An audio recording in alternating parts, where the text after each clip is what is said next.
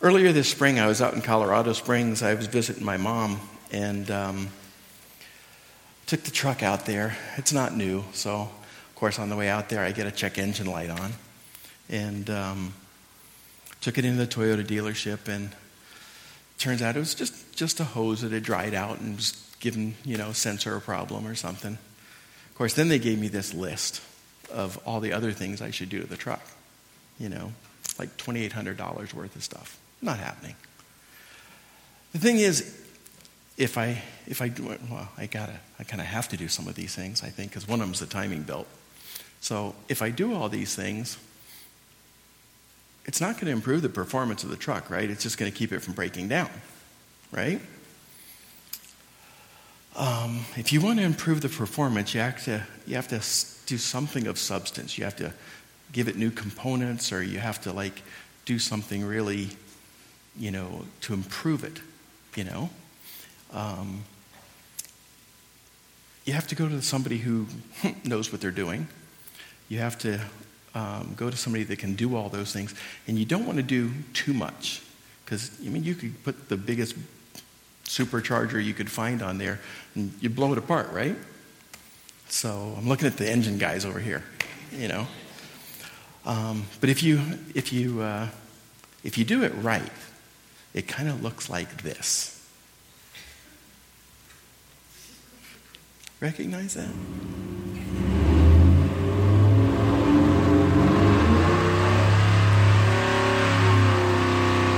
This machine's a dynamo.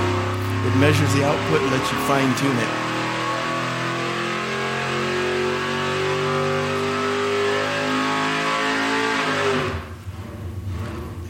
And my truck's never going to sound like that. It's 17 years old. But it isn't enough to just maximize performance. You're going to just take this and set it in the corner and admire it? It's got to do something. It's got a purpose. That engine has a purpose that it has to fulfill. So you have to do something. You have to put it in something. If you put it in something and you properly install it and you do it just right, you get something that looks more like this.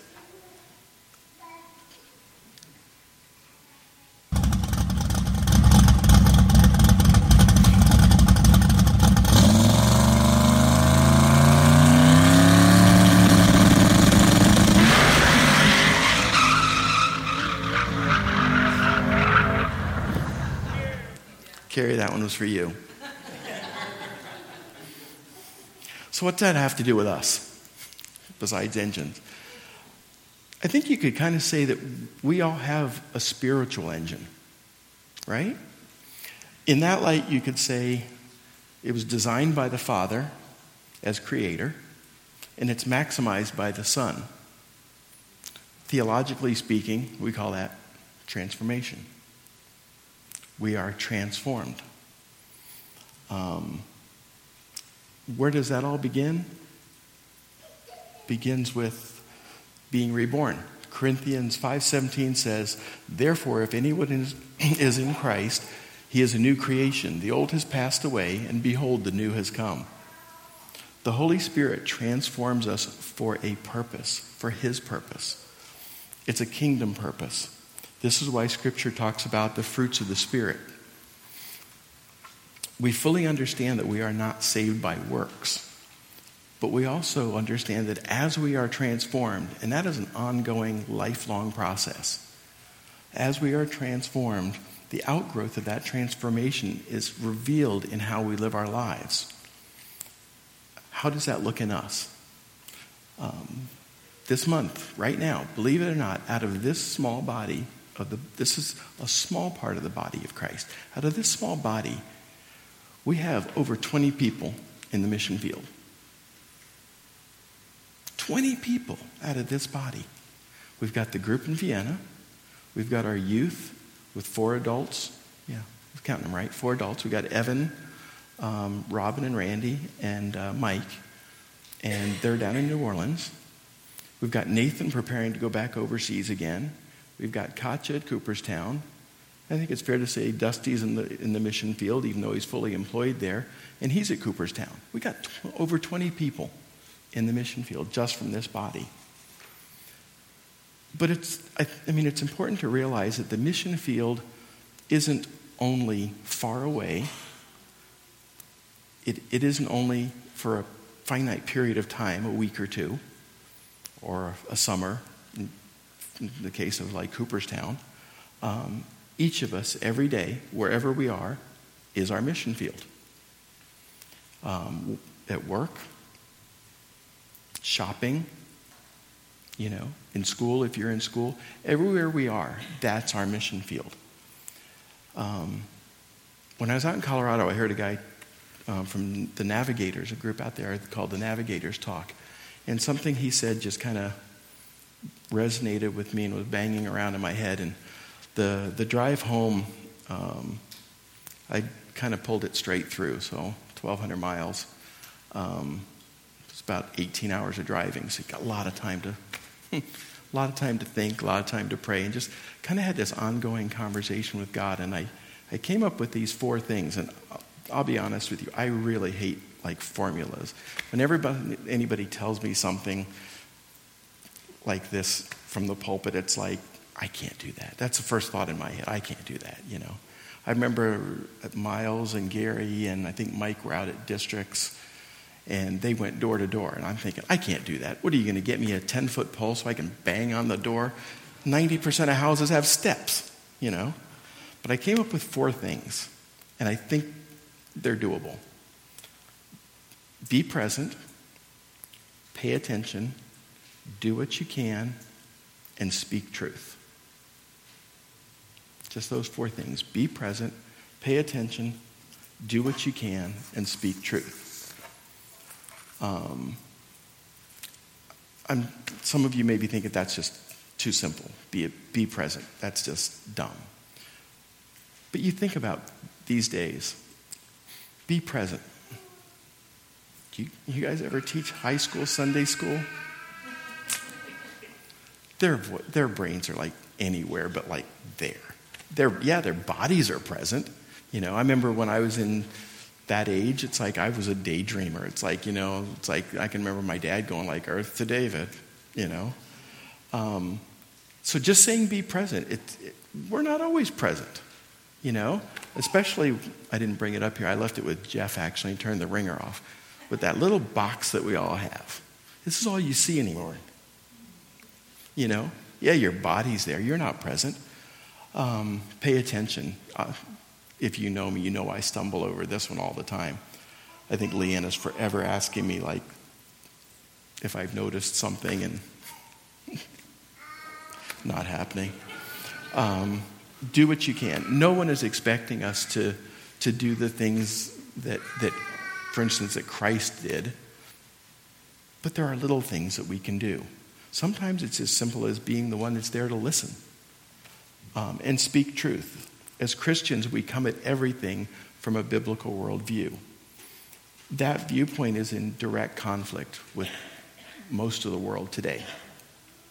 But it also brings, the biblical worldview brings something that this world desperately needs. Grace, love, mercy, and the message of salvation. I actually Googled the 4 terms at one point when I got home, and I did find a couple people that had mentioned 1 or 2, like life coach kind of people and stuff like that. Nobody mentioned all 4. Nobody ever mentioned speak truth. And nobody came at it from a scriptural perspective. But I'd like to look at 2 really, really familiar passages. You'll recognize these. And look at how Jesus kind of went through most of these steps. The first is from John chapter 4. And this is when Jesus had left Judea and was headed for Galilee. He was really tired from the journey, and he was resting near something called Jacob's Well. John tells us it was about the 6th hour. This is one of 2 times in all of John that he references time. The only other time he references time is when he references the time of day that Jesus was on the cross. So, if he goes out of his way to put time in there, it's important. Okay? He mentions that it's the 6th hour. That's about 1 PM, the heat of the day. And it's a time of day that nobody would be going to the well to get water unless you're trying to avoid the entire town. So the woman that approached the well was intentionally trying to avoid everybody. And this is where we pick this up. I want to start in verse 7. A woman from Samaria came to draw water. Jesus said to her, "Give me a drink," for his disciples had gone into the city to buy food. The Samaritan woman said to him, "How is it that you, a Jew, ask for a drink from a woman of Samaria?" For Jews had no dealings with the Samaritans. Jesus answered her, "If you knew the gift of God and who it is that is saying to you, 'Give me a drink,' you would have asked him, and he would have given you living water." The woman said to him, "Sir, you have nothing to draw water with, and the well is deep. Where do you get that living water? Are you greater than our father Jacob?" Remember, he was drinking at Jacob's well. "Our father, he gave us the well, and he drank from it himself, as did his sons and his livestock."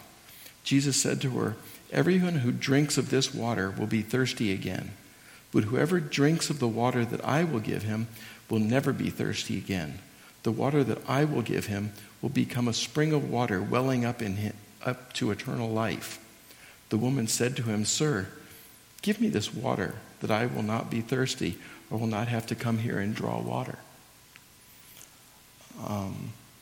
Being tired, it would have been pretty easy for Jesus to kind of have just had some quiet time sitting over here by himself, just not ignored this person coming to get water. She's just going to get her water and go. But he didn't. He was present in the moment. He paid attention. He realized she's coming in the middle of the day. She's coming for a reason to avoid everybody else because she's being looked down on.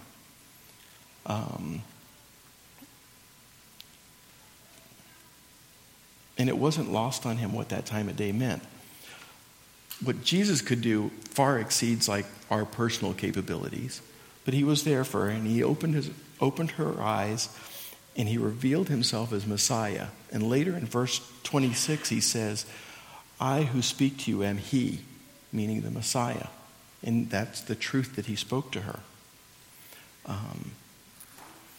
The other thing I wanted to read is another one we kind of learn as children, and that's from Luke 19, and that's the story of Zacchaeus, which I usually can't read without singing that song. Starting in chapter 1, and this is when Jesus actually headed towards Jerusalem. He entered Jericho and was passing through, and behold, there was a man named Zacchaeus. He was a chief tax collector and was rich, and he was seeking to see who Jesus was. But on account of the crowd that was so big, he could not see because he was small in stature. So he ran on ahead, and he climbed up into a sycamore tree to see him, for he was about to pass that way.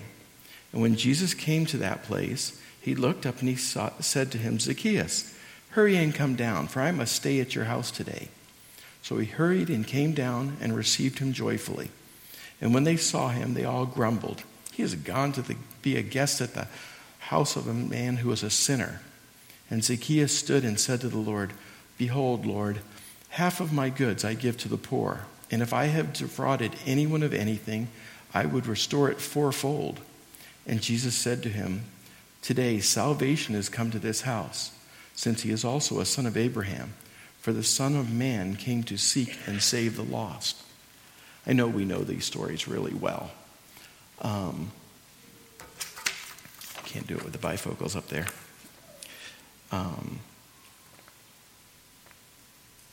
Like I said, this was late in Jesus' ministry. The next day is the day that he actually does the triumphant, can't do that word, entry into Jerusalem. And he takes the time out. We've all seen pictures of like celebrities or whatever when they're passing through a crowd and they're getting jostled about, and they can't see what's going on and pay attention. That's kind of a picture of what Jesus at this point in his ministry was going through. Most people had heard of him. People wanted to get a glimpse of him or get close to him. And he had the presence of mind to look up and see this guy in a tree. He knew who he was. He called him down, and he went to his house. Now, that's something we could do. That's not a big thing. We don't have to look at somebody and say, oh, they're kind of, they're not good people. I shouldn't go to their house. Tax collectors, the way that I understood it worked back then, Rome told them how much tax they had to collect. If they collected more, they got to keep whatever they collected. The people didn't know what needed to be collected, so they could gouge them as much as they want. So they were seen as just really untrustworthy, dishonest, kind of pond scum. They weren't very popular. And these people were really ticked off that Jesus went to this guy's house. And it was that lesson. I mean, he was present and he saw him. He paid attention to him. This guy really wanted to see Jesus. Why else would he have climbed up there? He did what he could do. He went to his house, broke bread with him, and he spoke truth. Today, salvation has come to this house. Those are the 4 things. They're really simple.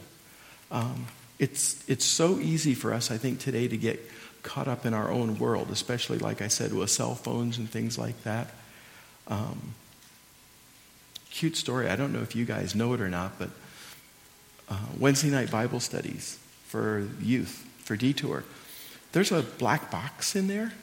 It's called Selcatraz. All the students have to drop their cell phones in there. It stops them from looking at it. Yeah, I know a few teens I'm looking at. All the ones I wanted to look at aren't here today. Everywhere you go, though, that's all you see. Like, you go to restaurants, you'll see couples not talking to each other, both like looking at their phones. We need to be present and pay attention to our world. A year or so before we moved up here, I got slapped in the hospital for an infection.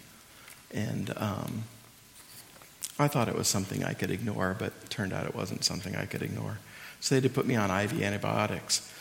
After, I guess it was 4 or 5 days, they started like disconnecting it, except when I needed the antibiotics.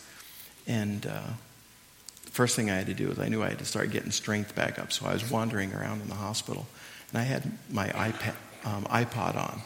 And I know that dates things just by itself, but, phones didn't have much memory in them back then. The word app literally had not been developed yet.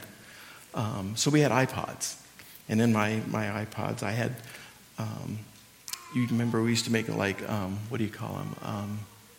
Like playlists of your favorite things. So I'd have my praise songs in there. There's a couple songs in there that just endlessly bang around in my head. So I hope you'll let me read one of these. One is from a song by a guy named Brandon Heath. And I came to realize that the chorus of this song is essentially a prayer. It says, "Give me your eyes for just 1 second. Give me your eyes so I can see everything I keep missing. Give me your love for humanity. Give me your arms for the brokenhearted, the ones that are far beyond my reach. Give me your heart for the ones I've forgotten. Give me your eyes so I can see." And that's essentially a prayer. The rest of the song talks about people that we would walk by on the street, not notice them, not think of what's going on, and it would talk about that, and then it would go back to this prayer. And it's a prayer to God. Give me your eyes. Because it's so easy as we look at other people and we think, yeah, their lives are good. They're all happy and stuff like that. But if we look at it with God's eyes, if we could see behind the facades, we would see the hurting. We would see the pain.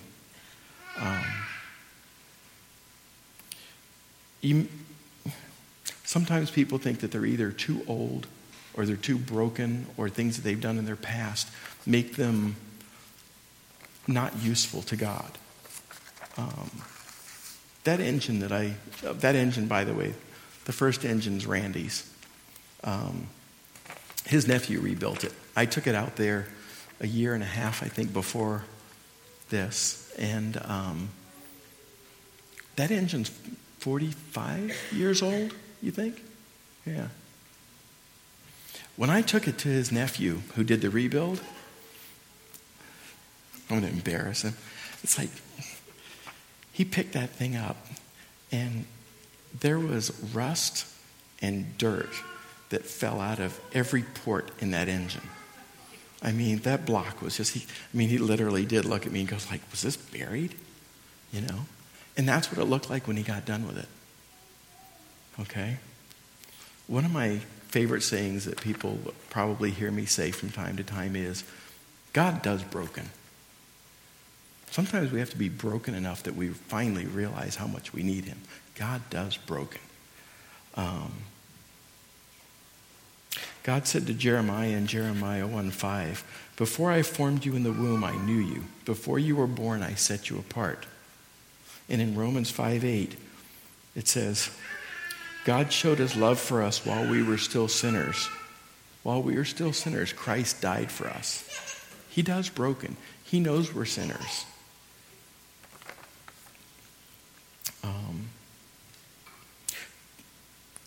You just have to put your heart and put your life into the hands of the one that designed you. Let the transformation start to happen. And you allow that transformation to take place. And as you make yourself available and willing to be used for his purpose in his kingdom, he will use you. The second song isn't a prayer. The second song that was on my playlist that I kept banging around in my head was not a prayer that day. It's actually a question. And it's from a group called Casting Crowns. And it's called If We Are the Body. And it asks the question over and over again, if we are the body, why aren't his arms reaching? Why aren't his hands healing? Why aren't his words teaching? If we are the body, why aren't his feet going? And why is his love not showing them there is a way? That's a question just begging us for an answer. What are we going to do with that? Are we going to lift our faces to the Lord and ask that he opens our eyes so that we can see the hurting? If we see the hurting, are we going to be willing to step out, to go to them, to go to a house of a sinner, or go to the house of somebody who people might look at you and say, gosh, do you believe they went to that house? Are we willing? That's what it takes. Are we willing? We are the body of Christ. We need to go. And go doesn't just mean halfway around the world or halfway across the country. Like I said, go may mean go to work, pay attention to the people around you, the people that look like they've had an off day. Ask them that question. Is there anything I can do? Maybe the only thing that you can do when you say speaking truth into their lives, maybe the only thing you can do is say a prayer for them. Be bold. Ask them if you can pray with them. It's a scary thing to do. It's not an easy thing to do. But it's the willingness first. Are we allowing that spiritual engine, it's the one that continues to be transformed for his purpose. Are we actually allowing our spiritual engines to be used for his intended purpose? Or do we just kind of like come on Sunday and pet it and admire it and think it's good and then put it back on the shelf? It all begins with starting to pay attention to what's going on around us and just being willing to be used. That's all it comes down to. Let's pray. Father God, we thank you for your word that teaches us. We thank you that you encourage us. We thank you for the work that you do in our lives, the way that you do transform us. We see it all around us. We see it in our own lives. We pray that you just continue to do that work in us, Lord, and that you You make us willing to go, to be in your mission field. That mission field that's the world around us. And we just thank you for all of these things, Lord, and pray that we'll just do this faithfully and ongoing every day of our lives. We pray this all in Jesus' name. Amen.